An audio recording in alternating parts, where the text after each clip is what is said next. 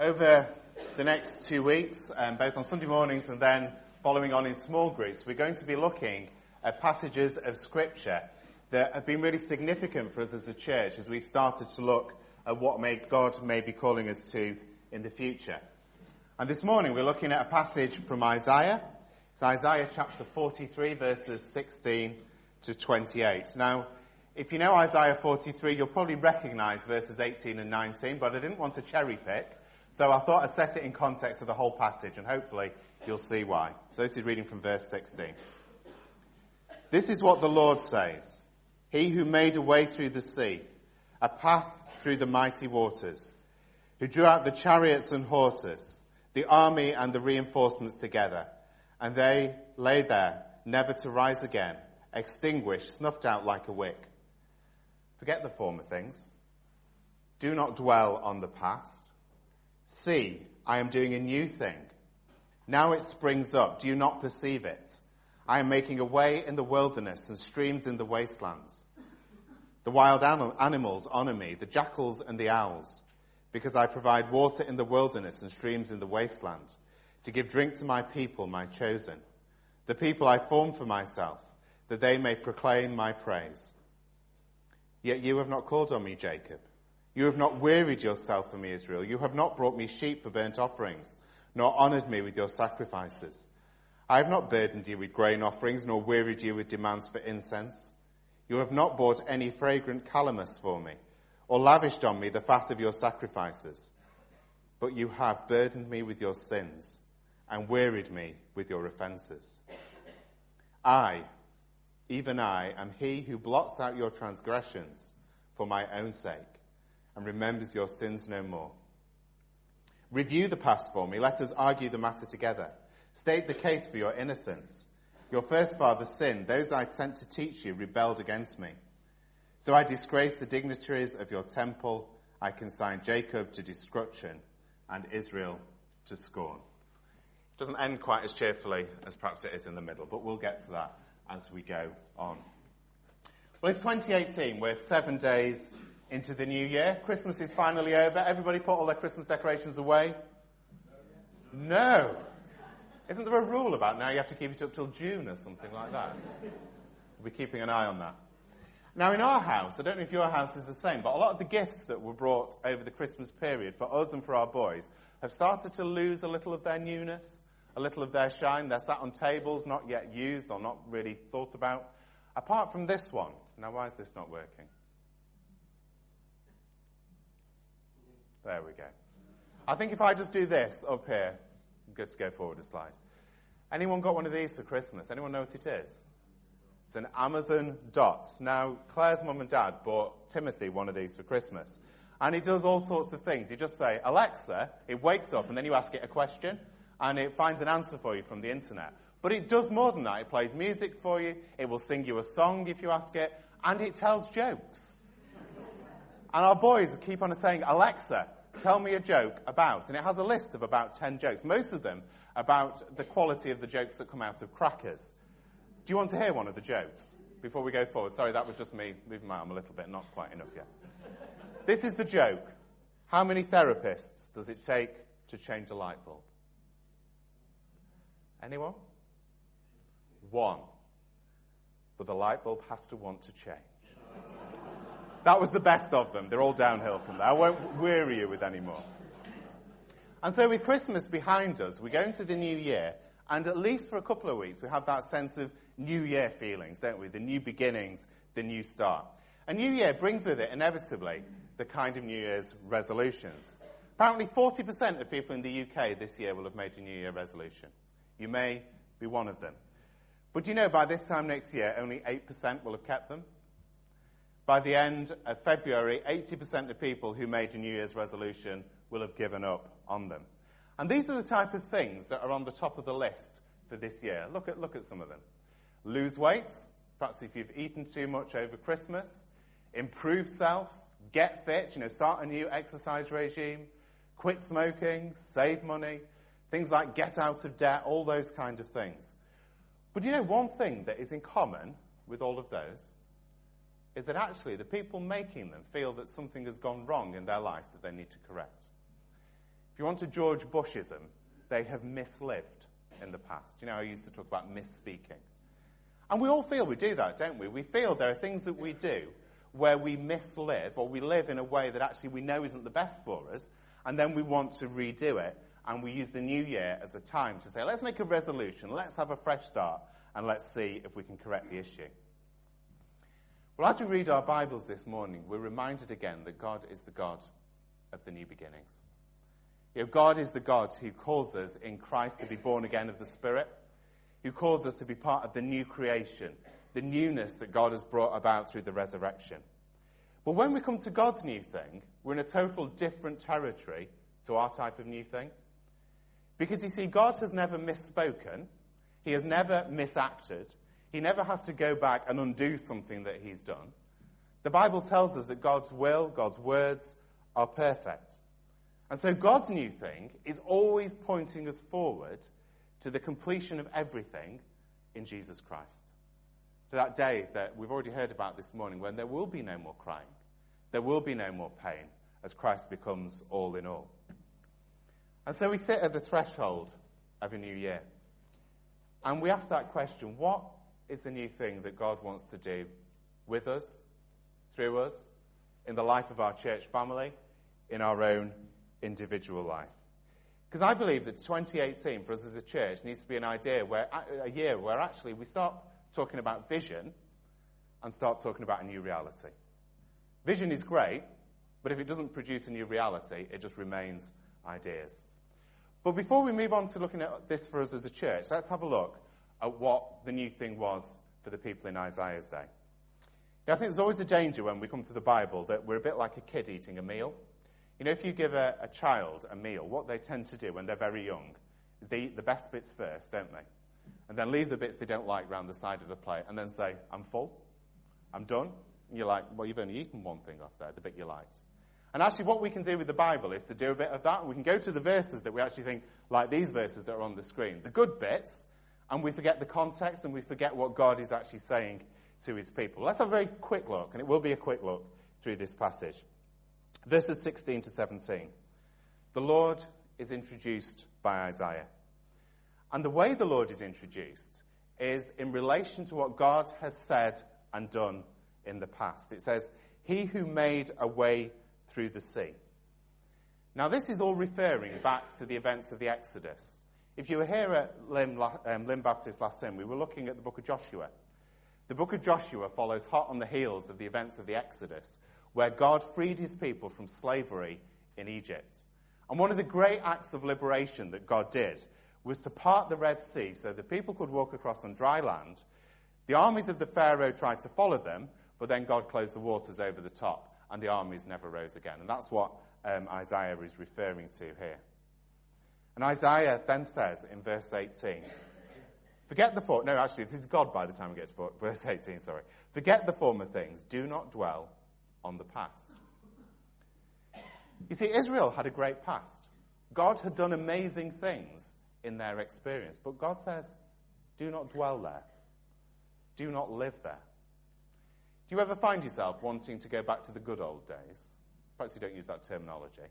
But you find yourself wanting to go back to days when perhaps you felt things were better than they are now? And it becomes so many different levels, can't it? You may be sat in a restaurant looking at a couple who were obviously on a first date and thinking, wasn't it better before mobile phones? When couples used to speak to one another, rather than being on Snapchat or Instagram telling their friends how the date is going, rather than actually speaking to the couple they're meant to be on the date with. But then you perhaps don't feel the same about the mobile phone when you're on a dark country lane and you get a flat tyre. You see, the good old days don't seem as appealing then. Or perhaps you're there thinking, wasn't it great when kids in school used to sit in rows with desks with inkwells? Until I can remember being at school in one of those desks and seeing people light fires in the inkwells and having smoke billowing up. Anyway, that's a different story. Wasn't it good when churches were all full and everybody went to church every Sunday? Weren't these the good old days? And actually we can find ourselves wanting to be drawn back into those times, those ways of thinking. But actually what God says is don't make your home in the past, because it's gone. You can't get back there no matter how much you want to, no matter how good your perception of what happens. It's not now. So God says, look forward. Look forward and see what I am doing today and see how it will link into the future. So the looking forward here, the new thing that God is doing is actually on several levels. The most immediate thing is that the people of Israel at this point were in exile. They were in Babylon. This is what Isaiah is referring to. And the new thing that God will do here is he will take his people home back to Jerusalem. And it's literally across the wilderness. I will make a way across the desert, across that 500-mile trip from Babylon right the way back to Jerusalem. And he will do that because often it's in the wilderness that God does his miracles. The people were to find this in the Exodus, that when Moses struck the rock, water would pour out. It's often in those places where we least expect it that God does miracles. Are you in a wilderness today? I don't mean literally, but in your own life. Do you feel that you're in that kind of wilderness situation where you're not sure what's going on and you can't make sense of the events in your life? Don't be surprised if that's where God works his wonders, because God is a God who makes streams flow in the wilderness. But this passage as well looks even further forward than the immediate events. It looks forward. Most commentators agree that it's also talking about what God will do through Jesus. The new thing always points us to what God will do when he would send his Son into the world. Jesus, who would be sent out of love. Jesus, who would die on the cross for the sins of the world. Jesus, who would rise again and then ascend to heaven in glory. And Jesus, who would pour out his Holy Spirit so that we could be refreshed and filled with the Spirit of God. The time when people's dry hearts and lives will be refreshed by the living water. Is your life dry this morning spiritually? Are you in need of streams of living water to flow? Are you sick and tired of dwelling in the past and in desperate need of moving forward? Well, God is the God of new beginnings, of the new thing. Acts 3 verse 19 says, "Repent then and turn to God so that your sins may be wiped out. The times of refreshing may come from the Lord." But in this passage in Isaiah, in that passage in Acts, and it's a common theme throughout the Bible, newness, refreshing, is always linked with repentance. It's always linked with us having to say to God, look, I'm sorry, I have done things my own way. I haven't listened to you. The reason I'm stale, the reason I'm in the wilderness, is actually because I've thought that I know best. This has been the problem for Israel. Verse 22, we get a change of tone. "Yet you have not called on me, Jacob." And all the way down to verse 24, we get this real sense that God's heart is breaking for his people. God is lamenting that his people have not called after him, that they've gone after other things. And the people of Israel will be time and time again pulled up by the prophets, who thought that Israel thought they got it sorted with all their religious festivals. But they weren't getting what was on God's heart. Hear this from Amos chapter 5. I despise your religious festivals. Your assemblies are a stench to me. Even though you bring me burnt offerings and grain offerings, I will not accept them. Though you bring choice fellowship offerings, I will have no regard for them. Away with the noise of your songs, I will not listen to the music of your harps. But let justice roll on like a river, and righteousness like a never-failing stream. See, what the people had thought God wanted was all this religious stuff. And actually, what God said is, I want the heart. I want the heart. You see, it's easy for us, or relatively easy, to turn up at church every week. It's easy to turn up and pray. It's easy to go to a Bible study. It's relatively easy to put on a nice smile and look vaguely presentable. But actually, God isn't interested in that. He's interested in what our heart is doing, how our heart is responding to him. The people in Isaiah's day probably thought they had God sussed out. They didn't in Amos's day. And yet they were so far away. And God says, you're burdening me with your sins. But yet it's the same God in verse 25 who blots out their sins and moves them forward. So what about our church? What happens for us as we go into 2018? Does God want to do a new thing among us? Well, the answer is no and yes. Don't you love those kind of answers? Let's get the no out of the way because it's fairly straightforward. God has absolutely no new agenda for the wider church and for us. I don't know what this is doing. I don't think it's me. That's right. Okay, we'll stay there. God has no call for us. No new call. Our call is to make disciples of all nations. Our call is to love God and love our neighbour as ourselves. That core call to the church for every age will not change. It remains constant, it remains true until that day that Jesus returns. So that's the no. Let's just park that one because that's relatively straightforward. What about the yes? Because I do believe that God has new things specifically for us as Lynn Baptist Church. You know, we live in a world that is constantly changing at an ever faster pace. Human knowledge increases at the moment.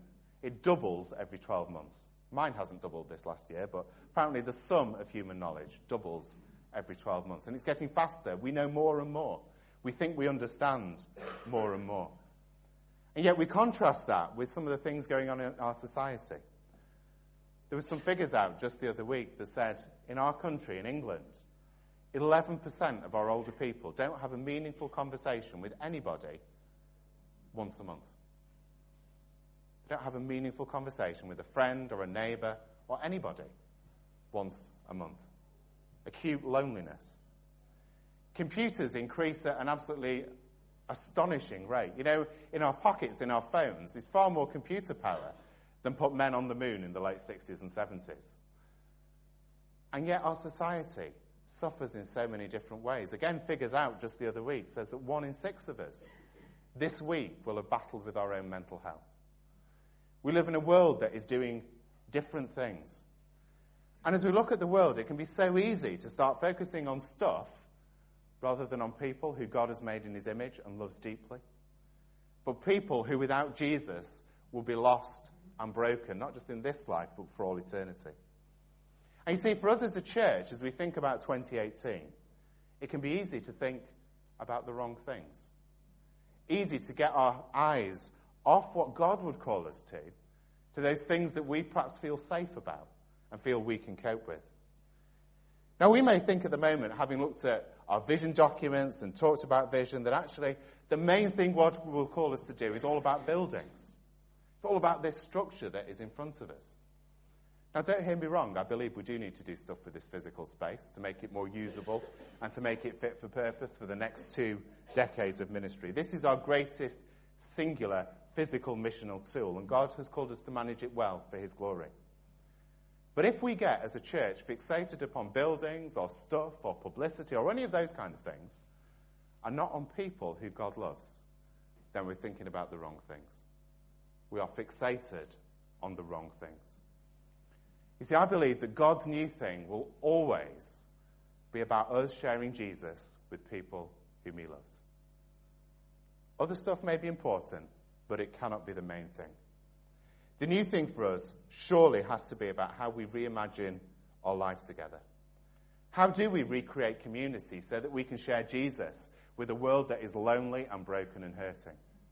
How do we reach our neighbours with the amazing good news that God loves them with a passion that stretches back to eternity? How do we reach those who are battling with mental health, who are struggling with debt? How do we recreate a sense of community here and use this place to God's glory? How do we put in today's context the gospel of Jesus Christ? Surely that has to be the new thing, the one question that matters. See, if the people of Lymm and the surrounding area who God loves don't get to hear about him, then whatever we do, we're missing the most important thing. If we spend more time worrying about buildings or the songs we sing, the format of our services, how good our website is, our publicity, and forget people, then we're concerned about the wrong things. In Amos's day, the people thought they knew what God wanted. Yet it was wrong. God was never interested in the religious stuff. He was never interested in the ceremonies. He wanted the hearts changed. He wanted people to love him more and demonstrate his love to other people. So can I encourage us as we go into 2018? Yes, we need to discuss our vision. Yes, it will involve things to do with buildings. It'll involve things to do with planting new communities that will share Jesus. But let's not forget people. let's not forget the people who God has made in his image. If we're not concerned and our heart is not breaking for the people of our area, then we're concerned about the wrong things. Are you concerned about people today? Or are you concerned about your own comfort? Are you concerned about others who God loves deeply? Or are you concerned about physical things that we can manage? You know, God has called each of us because he loves us, and he calls us to do the same. So what about ourselves? Let's just personalize this as we bring this to a close. Is there a new thing that God wants to do in your life today? See, when we ask that question, it broadens sort of exponentially, and I really can't answer that for you. I don't know whether God wants to do something new. I don't know where you're up to. But if we really are open to God, working in us afresh, it means surrendering to him. There's a word, it's not a word we use very much, apart from perhaps in the highway code, and it's the word yield. Talk about traffic yielding to someone else. It's a word that has sort of largely fallen out of use, but it's a word really that only describes what God would want us to do. To yield, that means to give over our lives fully to him and his service. So you may be sat here today and you know full well that God is calling you to do something specific. Yet actually, for all kinds of valid, or apparently valid reasons, we're not doing it. It may be that God is calling you to give something up. But again, we have all those kind of reasons why we're not doing it. It may be that God is calling you to repent, that is, turn fully around from something once and for all and walk in his ways. It may be that this year God is calling you to focus on your marriage or your family relationships in a way that you haven't been. I really cannot answer that for you. You need to think about what that new thing is in your life for you today. But what I do want to do, just as we draw this to a close, is to spend a little bit of time reflecting and praying individually. We'll spend time doing this as a church later on today, so I'm not going to focus there as we finish and as we go into the weeks ahead. But just to think individually, what is that new thing that God needs to do in your heart this year? The Methodist Church, for many years, at the beginning of the new year, has used something that's called a covenant prayer. If you've got a Methodist background, this will not be new to you, that we're going to use in a minute. And it's a prayer that essentially says, I'm available, God, for whatever you want to do in me, with me, through me. It's a prayer that actually, if you read it out and say amen at the end, is a very dangerous prayer to pray. So what I'm not going to do is ask us all to read it out. Because I think some of us may be in different places, and I don't want to put anyone in an awkward position. But what I will do is I will read the words out, and if at the end you want to say amen in your heart, then you can do that either out loud or quietly. But it's a prayer that says, God, as we are going to 2018, I am yours, you are mine. Use me for whatever you will. So let's just have the words for that prayer up on the screen. Let's just spend a moment in quiet just reading those words through before I then read them. And we can then, as we get to the words at the end that are in the darker print, we can read those ones together.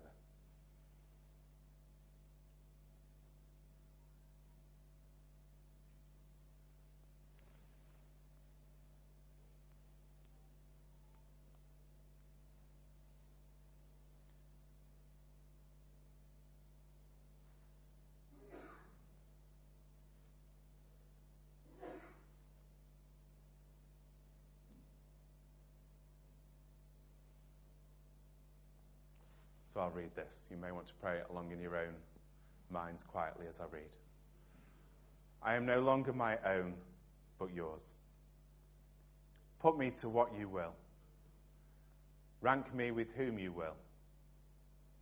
Put me to doing. Put me to suffering. Let me be employed for you or laid aside for you. Exalted for you or brought low for you. Let me be full. Let me be empty. Let me have all things. Let me have nothing. I freely and wholeheartedly yield all things to your pleasure and disposal. And you may want to read these with me. And now, glorious and blessed God, Father, Son, and Holy Spirit, you are mine, and I am yours. Amen. Just spend a few moments still in quiet. If the musicians could come forward. They'll lead us in closing song in a moment. But let's just continue in an attitude of prayer just for a moment.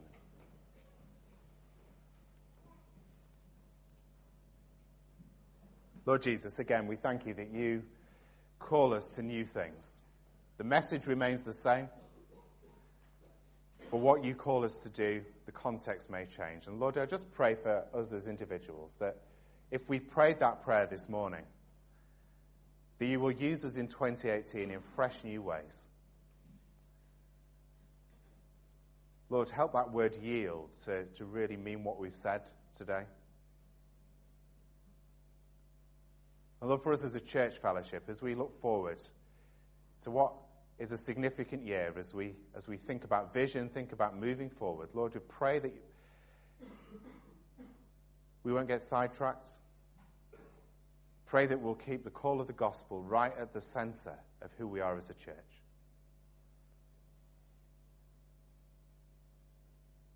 See, I am doing a new thing.